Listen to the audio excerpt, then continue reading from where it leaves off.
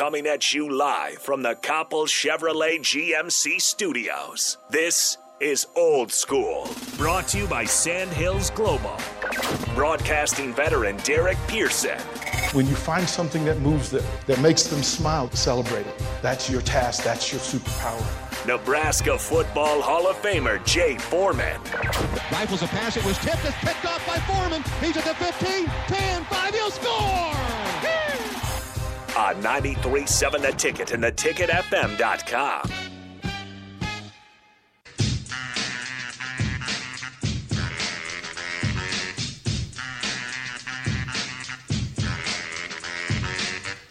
Welcome back to Old School Hour 2 on this dreary Monday.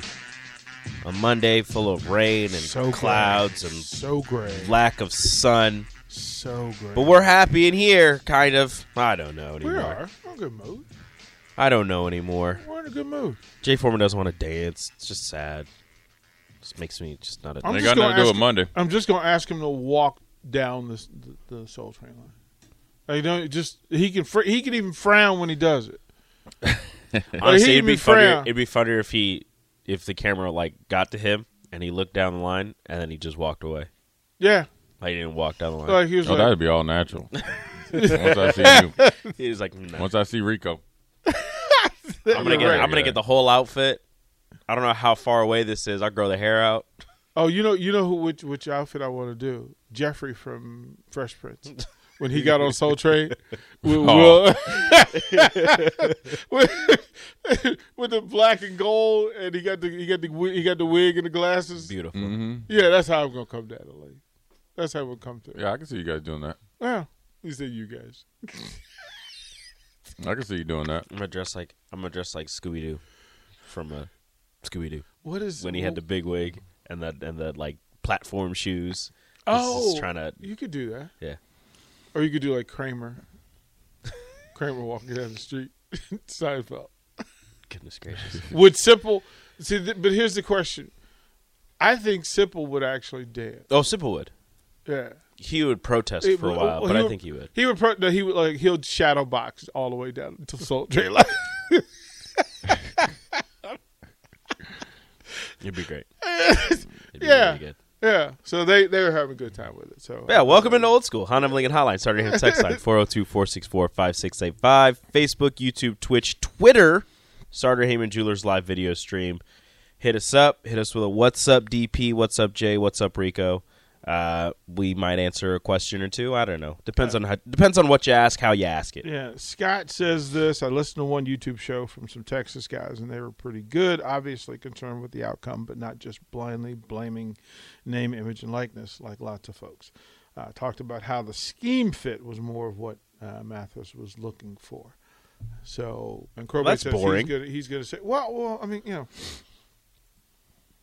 at some point, a lot of the conversation gets on the lowest common denominator, which is to blame it on NIL or give credit to NIL. Yeah. Yeah. And that's the easy excuse, but yeah, the scheme is a big deal. And even though his coach was there, Gary Patterson, but Gary Patterson's defense, if it was something that he didn't feel that was showing his best ability, then why would he go down to Texas and think it'd be any different? So obviously Nebraska, there was games where they rushed the passer pretty well. And so, schematics wise, I think Shenander's experience and Dawson's experience, two coaches obviously that he's going to be working closely with, of coaching in the NFL and improving the defense every year, it was obviously very appealing to him and should be to other kids as well. Well, I think a lot of what happened this weekend was for folks who wanted something positive to latch onto to get through the next couple of months. You got it. Yeah, I mean you got it. You got Cam Jurgens, second round. You got Cam Taylor Britt in the second round. You could claim Wandell. That'd be desperation. Well, look, all of it's desperation. I always find it interesting when people claim the victory on draft day. It's not your win. Yeah, it's not your win. It's not. No, you can be happy for it, but that's not. It's not your win. Yeah. Right? Nebraska fan base hung on the UCF for like 2 years. Yeah.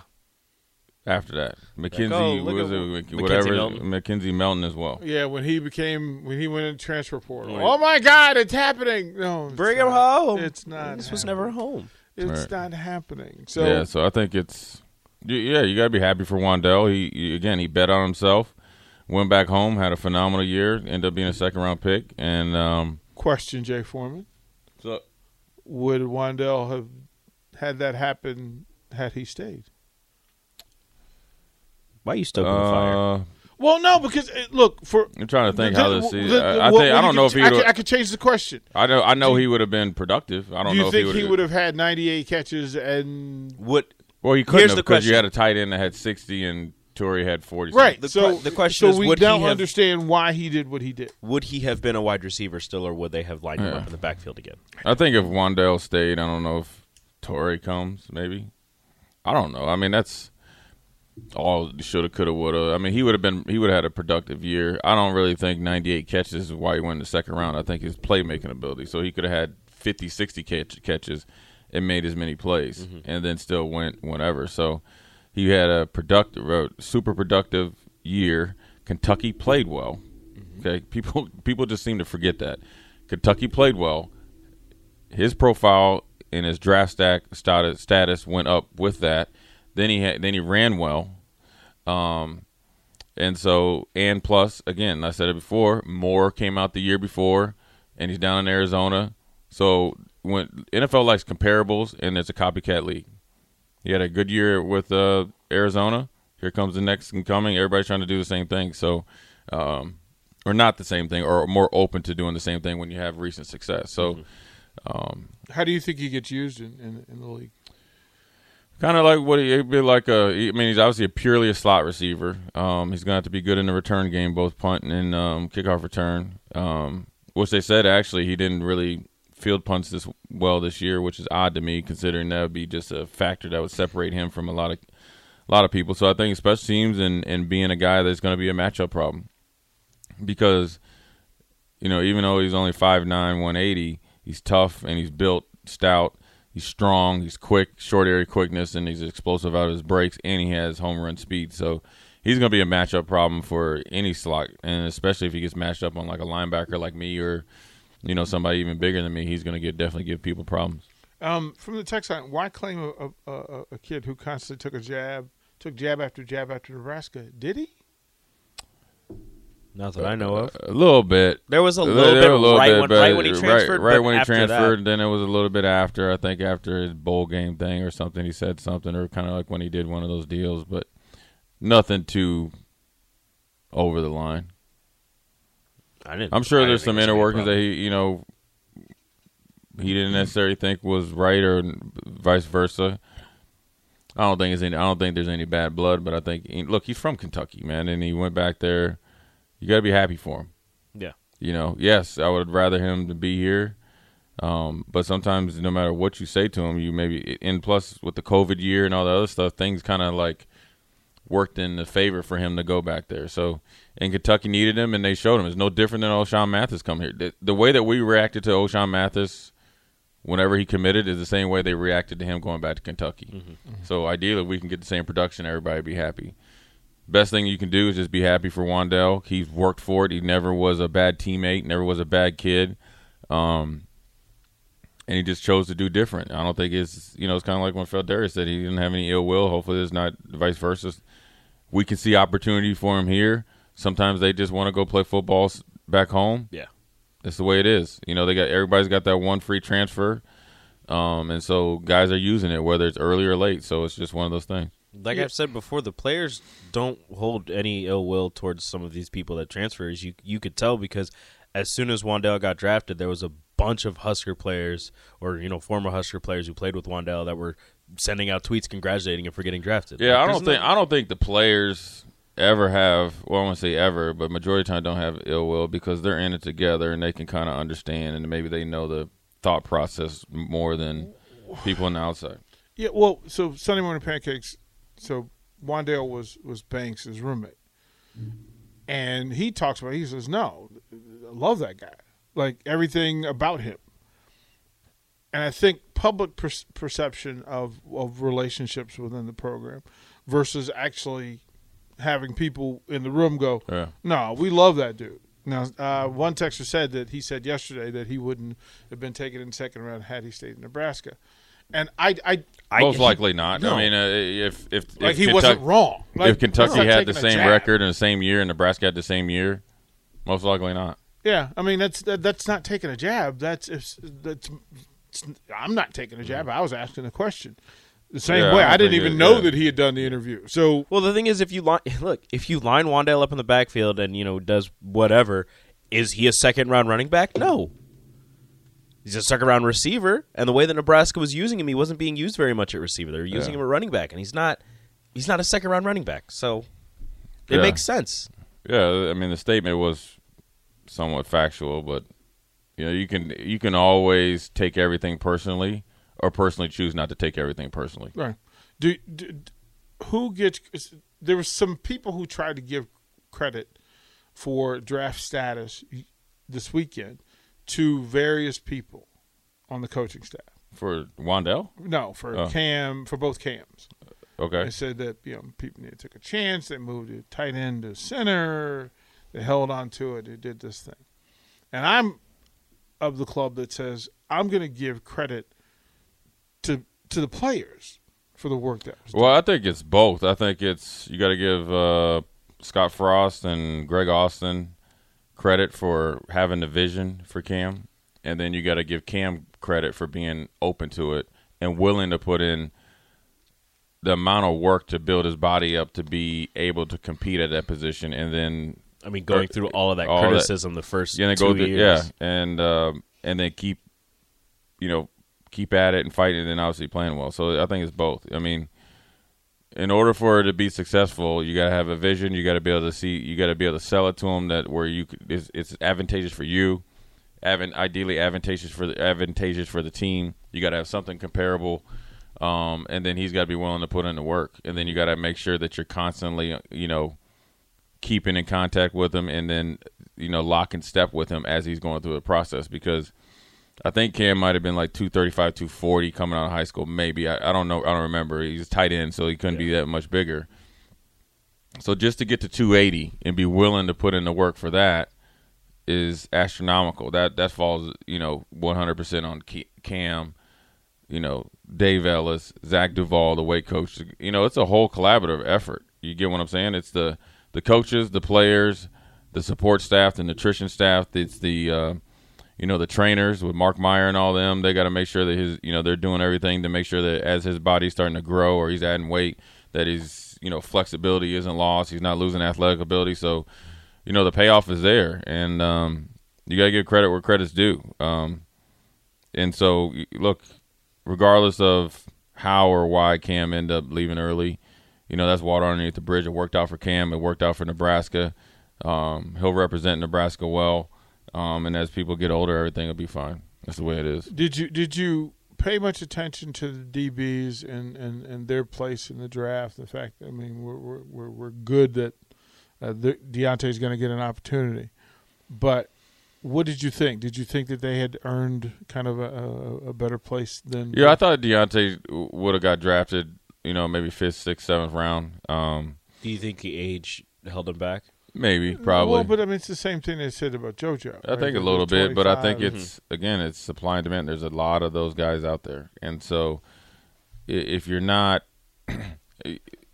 here's just from my experience working down in Houston is that, and talking to other people in other organizations, that sometimes scouts and scouting departments, they like the easy way, right? So if you're one team and we pass some notes. Okay, well, instead of doing, let me fact check this. You get what I'm saying? So essentially, Rico's opinion is based off of what we're saying. Mm-hmm. Maybe not fully, but it's definitely influencing, right? So, when and then teams are going to do more due diligence on winning teams and winning players, small school kids that they aren't able to see all the time, and they sometimes leapfrog guys that, he's an older safety. He's just a guy. But if you watch Deontay's tape and you watch him senior year up until you hurt his knee in Minnesota, you're like, homeboy can play. Mm-hmm. And he's willing, and he's effective on special teams. He keeps his body in phenomenal shape. He's a good kid. He's got leadership skills. So he's a guy that when he gets into camp, he's tailor-made for Seattle. He's going to come down. He's a thumper, can make plays. He's fast. He's quick. As long as he stays healthy, he'll be fine. Do we know if he's healthy? Yeah, he's healthy because he ran 4.4 something at the pro day. So, I mean, if that ain't healthy, then I wish I was that. I wish I wasn't healthy and could run 4.4. Yeah, I think he's healthy and everything checked out. But, I mean, look, when you get a little bit later in the draft, you just never know. You just never know. I was fortunate enough and blessed to get drafted. That's huge. It's something that there's only few people walking on earth can say. But I know there's a lot of guys that should have been drafted, and I played with a lot of guys that shouldn't have been drafted. It sucks because the only person that's really happy after the draft is the dude that went number 1. Was that the quietest number 1 in history? Can you? Yeah, because it's Jacksonville. Right, because it's Jacksonville. Can you imagine? It kind of worked out perfectly though, because Aiden Hutchinson got to stay in Michigan and play for Detroit. But it was a quiet. This was. Well, it's hard to sell a guy that goes number 1 over Aiden Hutchinson and Thibodeau when he only had 6 sacks and wasn't even all conference. Yeah, it just seemed like. So what could you say? Hey, we got a guy that's honorable mention, all SEC. I think they said that's the first time that a guy that wasn't all conference went number 1 overall. It was just. It seemed to me like it was the most downplayed number 1 that I can recall. It was weird because there's no quarterbacks. No quarterbacks went so late, so there wasn't. One quarterback went until the 3rd round. So it wasn't Which exciting. They were wrong again. They had Willis at one point in time. Going number 2 to Detroit, or going Detroit trading up and getting another pick. They were going to get a defensive end and then him. There was a point where he was supposed to go 20th overall to Pittsburgh, I think. Because after him and Mike Tomlin ate chicken wings. He dropped because he lifts his right foot off the ground after he throws. And I said, they said his base isn't good. And I said, then you have very few quarterbacks in the NFL because he said his base is crooked. And his feet aren't pointed the right way, and he's not very accurate. All that fun stuff. Oh. It's a great thing about scouting. They look at your tape and see you making all these plays, and then they write paragraph upon paragraphs and books upon books about the little things you can't do, and don't think about the 20 things you can do. And they thought of it. I mean, this is the Bryce Harper swing when he first got to the league, and somebody says, "Well, yeah, but he heel kicks at the end of inside fastballs." And I just went, "You have looked too much. Put it down." That's what happens when you're supremely talented. Is the only thing that people can look at is what you do wrong. Yeah. And try to find some way that they can justify not wanting to take you before somebody else. Just crazy. It's look, man. It's perception and reality. Some of these young men are facing that they should have maybe listened to other people when they made those decisions. You look at Sam Howell, right? I think he had eligibility left. If he would have came out in 2020, probably a top 15, 20 pick. 21, he loses 2 running backs and his 2 starting receivers, and his tight end gets hurt. Okay, but then, some agent sat in his living room with his family and was like, you can still slide in that first round, man. I can get you the first round if you just have a good workout. You go to the first round, Wonderlic. We'll have you ready to go. Wonderlic. And now he's like, oh man, that scholarship check and $200,000 NIL deal, and working on my craft to become a better draft pick, option for teams isn't so bad. And now where's he at? Washington. How'd you feel about the? You know what? Well, in actuality, that's actually a great spot for him. Jay says because he's going to win the starting job. By the end of the season, he'll be starting. Carson Wentz, like I said, he's a rusty old can. I love that. And and Sam Howell or Tyler Heineke. Is it Tyler Heineke? Taylor Heineke, whatever. Whatever his name is. He's going to be in there. That's so funny. This is just let's find out how everybody drafted coming up next on Old School. We got John Squire. Oh yeah, we got John Squire. We got John Squire. Then we'll close out with it. Okay, we'll do that. Yeah. You're listening to Old School with DP and J.